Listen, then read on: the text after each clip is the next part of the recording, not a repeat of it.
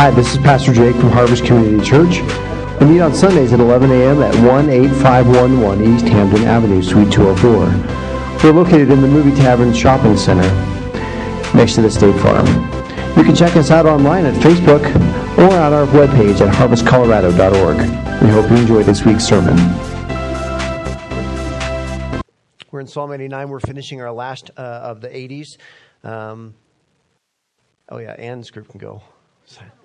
Just start walking out. Listen, you won't be different than some adults, okay? If you be like, no, there they go.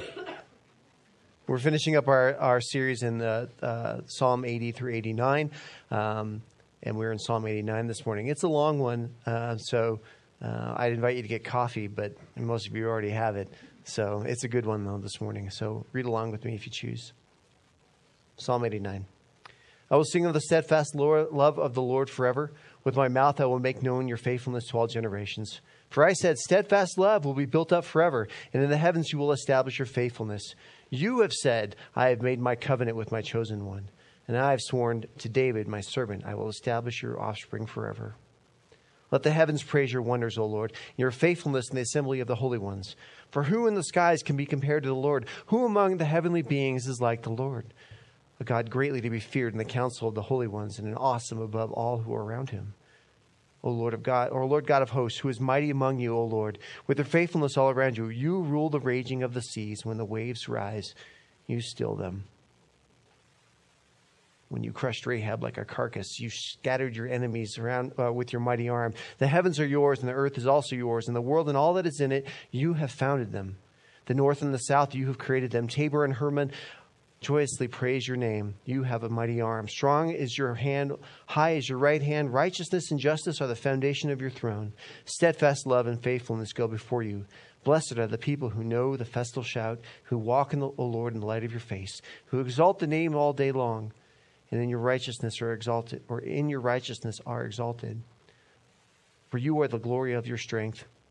By your favor our horn is exalted, for our shield belongs to the Lord, our King and the Holy One of Israel.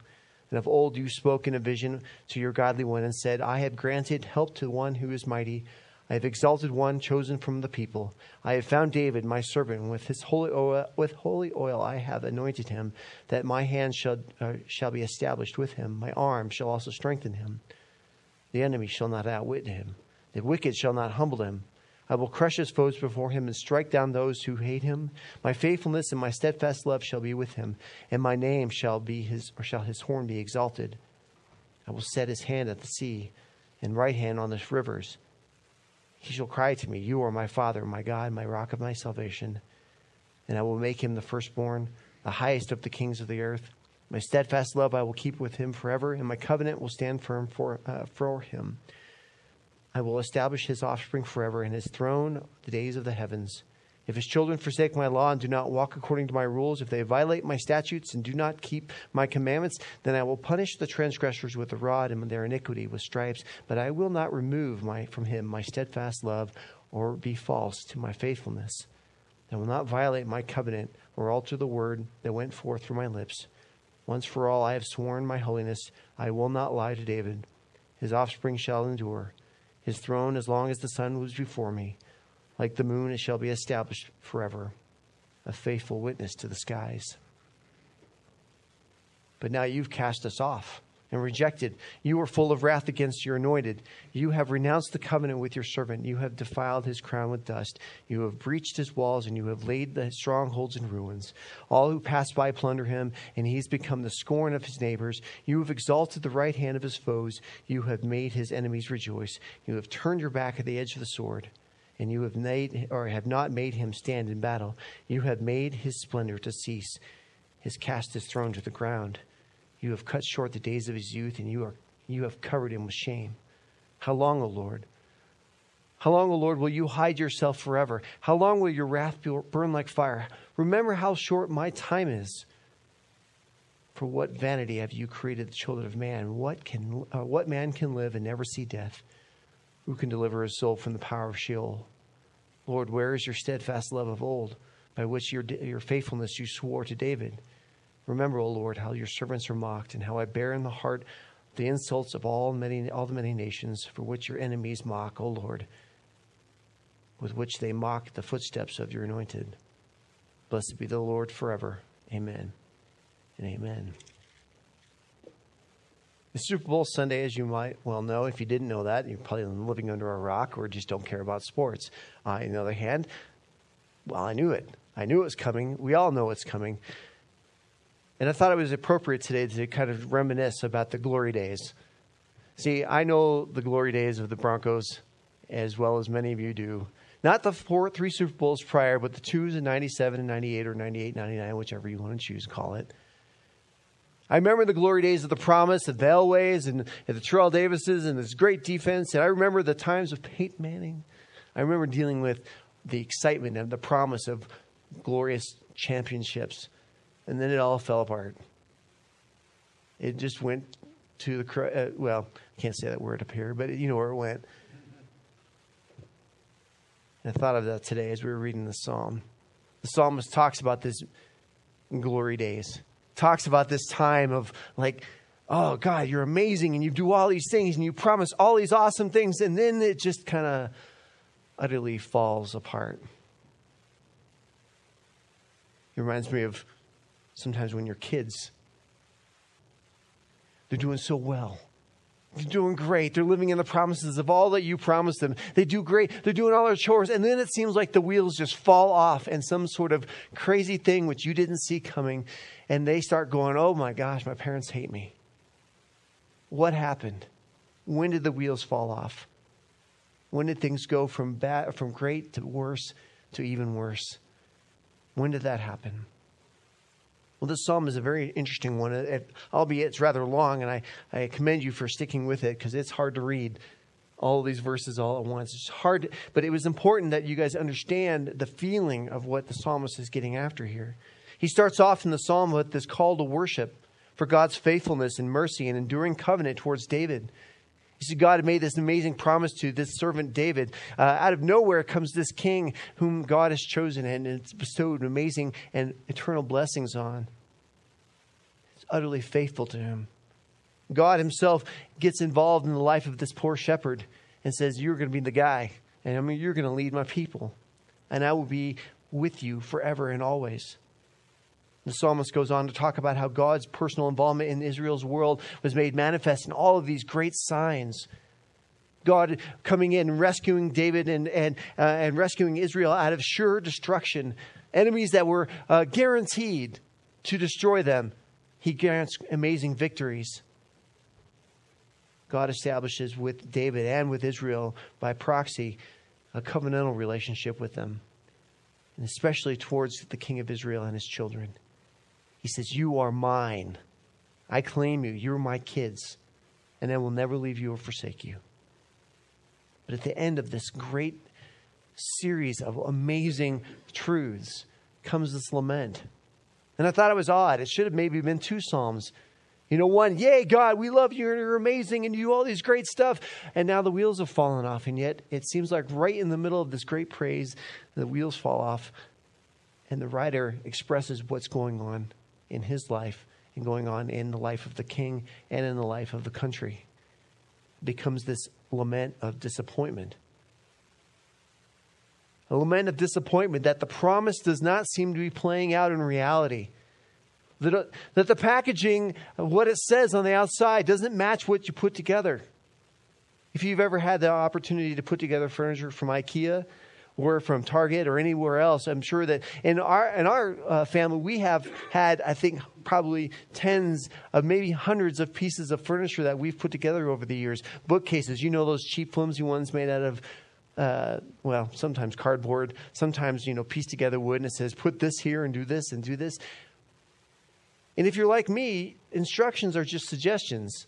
They're not really something you ought to follow. And when things don't look right, it falls apart. And the promise of an amazing bookshelf looks into like something out of a horror film. The psalmist seems to be telling us something similar to this. The appearance is of God's rejection and abandonment.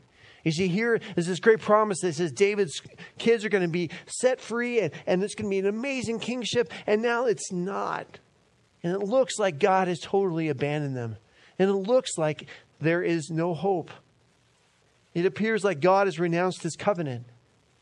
In the first half of the psalm, you're like, my covenant is forever, and God will be with me forever, and it'll be awesome and amazing and totally cool. And now reality doesn't seem to match that. So what do? How do you reconcile that? How do you reconcile the appearance that God himself has abandoned the entire country whom he had promised to? This is an expression in the very end of the psalm of disappointment and a prayer of complaint. It's like a cry that says, how much longer until reality matches this promise? When will my life match the picture for which you have painted already? When will I get to see the other side of the quilt? Not the one with all the threads going everywhere and where the needles are in and out and the threads look all frayed. When will I get to see the other side? How much longer? He says it in the end of the psalm. Oh Lord, how much longer? Because this stuff's getting old. I can't deal with this stuff anymore. How much longer am I going to have tragedy in my life? When will I see the sun rise? You see, this psalm, at the very end of it, is mostly a battle between what the psalmist felt and what he knew. It's the difference between what our heads know and what our heart feels. The way it is versus the way it should be. If God is for me, who can be against me? But right now, boy, it feels like you are totally and utterly against me. The wheels have fallen off. Everything is going sour. How do I deal with disappointment? How do I deal with this when I wake up every morning and feel like God has completely abandoned me, that I have no connection to him whatsoever? That is the question the psalmist asks. How do I reconcile reality with promise?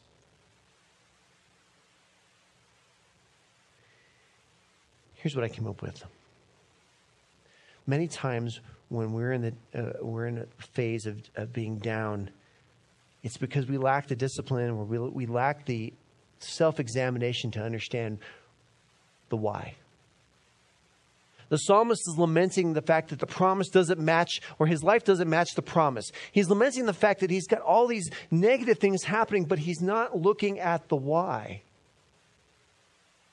There was a clear reason why David's kingdom kind of fell apart. It's because they stopped living according to God's instructions, how it ought to be. They stopped paying attention to that. This is, if you want a bookcase, this is the instructions on how to make a great bookcase. You follow it, you get a good bookcase. But when you go off script and go, that must be wrong, I don't really need that screw there, I don't need that clip here, I don't really need to turn it this way, eventually the thing falls apart. And the psalmist seems to be lacking some self-examination. He's saying, how long, Lord? How long? How long? And God's going the same thing. How long? It seems as if God uses circumstances and consequences as discipline. Moms and dads in the room, we understand what this is like. We understand. It's as if God has given parents the ability to look inside and go, I understand where God's coming from here. When our kids blow it, we discipline. When their worlds are coming apart at the seams, a lot of the time it's because of something they may have done incorrectly. And it was no different to the country and nation of Israel. It was no different to the kings of Israel. And it's as if God is trying to let him know, the psalmist know, through his trials and the felt pain and the felt abandonment, that discipline hurts. Look, I don't know anybody as a parent or even as a worker where discipline doesn't feel bad. If you're at work and your boss tells you, hey, listen, you're doing, we love you and we're glad you're here, but here are the things you're doing wrong. And if you're feeling bad, right, if you're feeling like things aren't going right, it's because you're probably doing something incorrectly. When our kids come home and say, oh, Mom, Dad, I'm so upset. My teacher hates me. Well, are you doing your homework? No. Well, are you upset about your grades? Yeah. Or are you doing the work? No. Discipline hurts. I think it's important for us to understand that the psalmist here is talking about this misunderstanding of the covenantal relationship. When you get a promise that says you're going to have all of these amazing things, And God will never leave you and forsake you. There's this idea that, it must be all sunshine and comfort. That fairy dust and unicorns must be sprouting around because God has said, I'm never going to leave you or forsake you. But God's grace is not immunity from God's discipline. God's covenant relationship with us does not make us immune to when we blow it, or to the fact that we live in a sinful world and circumstances happen sometimes. I think the psalmist is writing from the latter part of the psalm from a point of view of feeling disciplined by God. How long? When will things get put right? When will things be okay again? When will I feel like the promise is there? Because it feels bad. And it feels like he's been rejected. See, discipline really is just an unpleasant experience. It feels unjust, it feels lonely, and it feels unexpected sometimes. See, when we ground our children, when they blow it, like this past week, we had an incident where one of our kids did something and we had to call them out on it. You know, when you call your kids out on things that they do wrong, the first thing they feel is like, Mom, Dad hate me. They've abandoned their love and all is bad. Doors get slammed. Have you seen this daughter? Well, no, she's been in a room pouting the entire time. There's this feeling inside of that room of raging against the world. My parents hate me and they've done horrible things and then they move on from that to, I'm so lonely. What do I need to do to make this right? How can I fix this? I need to fix this. It's rarely fun. And for parents, it's also the same time that we feel the least connected to our kids as well. Yet this is how it is with God when he deals with us sometimes, through circumstances and through consequences. Sometimes we rage against God. How can you take this away from me? How can you do this one thing that I love so much? How can you do this to me? And we walk away. We rage. The psalmist is doing the same thing here, so we're in good company. But I would think, though, that the good news here is that God disciplines those who are part of his family. We rarely discipline other people's children, mostly because it's not our job. And mostly because they would think that we're strange if we came home and said, listen, I grounded your son today for the things he did wrong in my house. That wouldn't work. Although there have been times when I would choose to do that. But God disciplines those who are part of his family. Do you ever have friends who had cool parents? You know what I mean by cool parents, right? Parents who were palling around with their, like Jim and Vicky. Well, that's because he said it. But what I mean by cool parents, so those are the ones where the kids got away with everything. The kids that were like, Mom, Dad were like, whatever. Just let them go roll and sow their oats and do whatever they want to do. The kids got away with everything. They were completely undisciplined. Well, how did they turn out? They go through life thinking that everything is perfectly fine and they can do whatever they want. No consequences, nothing.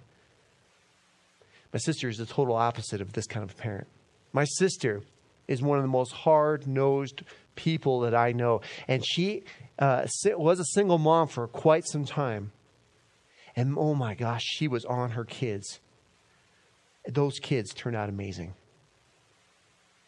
2 of her sons are at Mesa State University right now. They are excelling because their mom was on them about things. She didn't let them get away with things. She disciplined when she needed to. She was hard when she had to be. She helped them face consequences when necessary, but she loved them unconditionally. And I thought of her this week as I was reading this psalm. God is in the same way. Yes, sometimes God is hard on us. Sometimes God disciplines us with things, with consequences and with circumstances. But in the same way, he never leaves us or forsakes us. It's not as if when God gets angry with us and pulls things back and helps us feel abandoned, as if he has actually left. His chastisement sometimes and punishment for sin expresses his disappointment. But at the same time, he never leaves. He's an eternal parent who is interested in the best of us, interested in seeing us exceed and excel. He's interested in seeing our best good come. But there's a danger here. There is a danger that while God's painful discipline is necessary to us, it can shape how we view him. God's discipline of us and God's painful bringing us through things, circumstances and consequences will sometimes shape our perception of him in a negative way. Think for a moment how you think of God. How do you view him? Do you view him as a doting father, as a cool parent? Lets me get away with anything I want? Grace? We throw that out there every once in a while? Or do we think of him as a hard-nosed disciplinarian? I mean, just on you. Thumbs down. Did you do your thing? Did you do this? Did you do that? And just riding you like crazy. Do you view him as absentee? Well, he's here every once in a while. I rarely see him. Or do you see him as not even in the picture? How do you view God? How does discipline, his consequences and circumstances, how has it shaped your perception of him? You see, when God disciplines his people, there is an emotional toll. Just in the same way when you discipline your children or have been disciplined by your parents, there is an emotional toll that is taken. It affects you. And I would submit to you this morning that God's correction of us shapes how people view him. Look in verses 46 through 48. How long, O Lord? How long will you hide yourself forever? Are you angry with me? Are you full of wrath still against me? Are you even around? Why did you make me? I'm going to die, and this is your fault. Where's your steadfast love? Where's your faithfulness? See, circumstances or consequences will often bolster one of two perceptions about God. Number one, he's a cruel master, hell-bent on making my life miserable. He's too involved. He's a micromanager of me. He's just thumbing down on me all the time, or he just doesn't care. He has withdrawn his presence from me. But our perception of God, though through the lens of discipline, generally results in two reactions from us. One, irreligious abandonment, like the prodigal son, who basically does a middle finger to God or to his father and says, I'm going to go do it like I want to do it. I'm out of here. All of your discipline on me, I'm out from under your thumb and I'm out of here. Give me what's mine, I'm gone. Or the opposite way, ultra-religious adherence, like the older brother. Oh, he's disciplining me. Okay. I need to do better. I need to do more for him. I need to obey even more than he go above and beyond. I need to be the super student. I need to be the super son. Whatever you want, God, I'll do it. Well, if you want me to go to Africa, I'll go to Africa. Or you want me to, wear sackcloth and ashes all day long, every day, I'll do that. Whatever it is. I want to earn God's favor through behavioral changes. But generally, both responses lead to the same conclusion. That, number one, good behavior doesn't earn grace. And immoral behavior doesn't exclude you from God's mercy. You can't obey enough and be a good son enough to make yourself more of a son of God or a daughter of God. And you can't do enough bad to have him disown you. And that is the conclusion that comes. That is why our perception of God needs to be rooted in one thing and one thing only. And that is the truth of his covenant. So how do we save ourselves from this despair and despondency?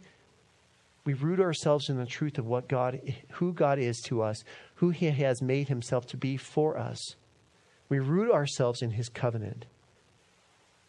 If you look at verses 31 through 34. I'll start at verse 30. If his children forsake my law and do not walk according to my rules, if they violate my statutes and do not keep my commandments, then I will punish their transgressions with the rod and their iniquity with stripes. But I will not remove from him my steadfast love or be false to my faithfulness. I will not violate my covenant or alter a word that went forth from my lips. Later on in 36, it says, his offspring shall endure forever. See, God alone is the covenant creator and the covenant keeper.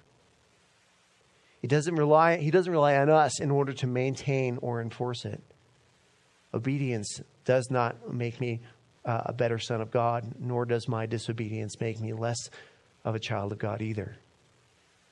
His grace is his favor towards us based upon his goodness, based upon his mercy. See, God expands his covenant with humanity through the work of Christ on our behalf. No longer is it just the nation of Israel that is in this covenant relationship with God.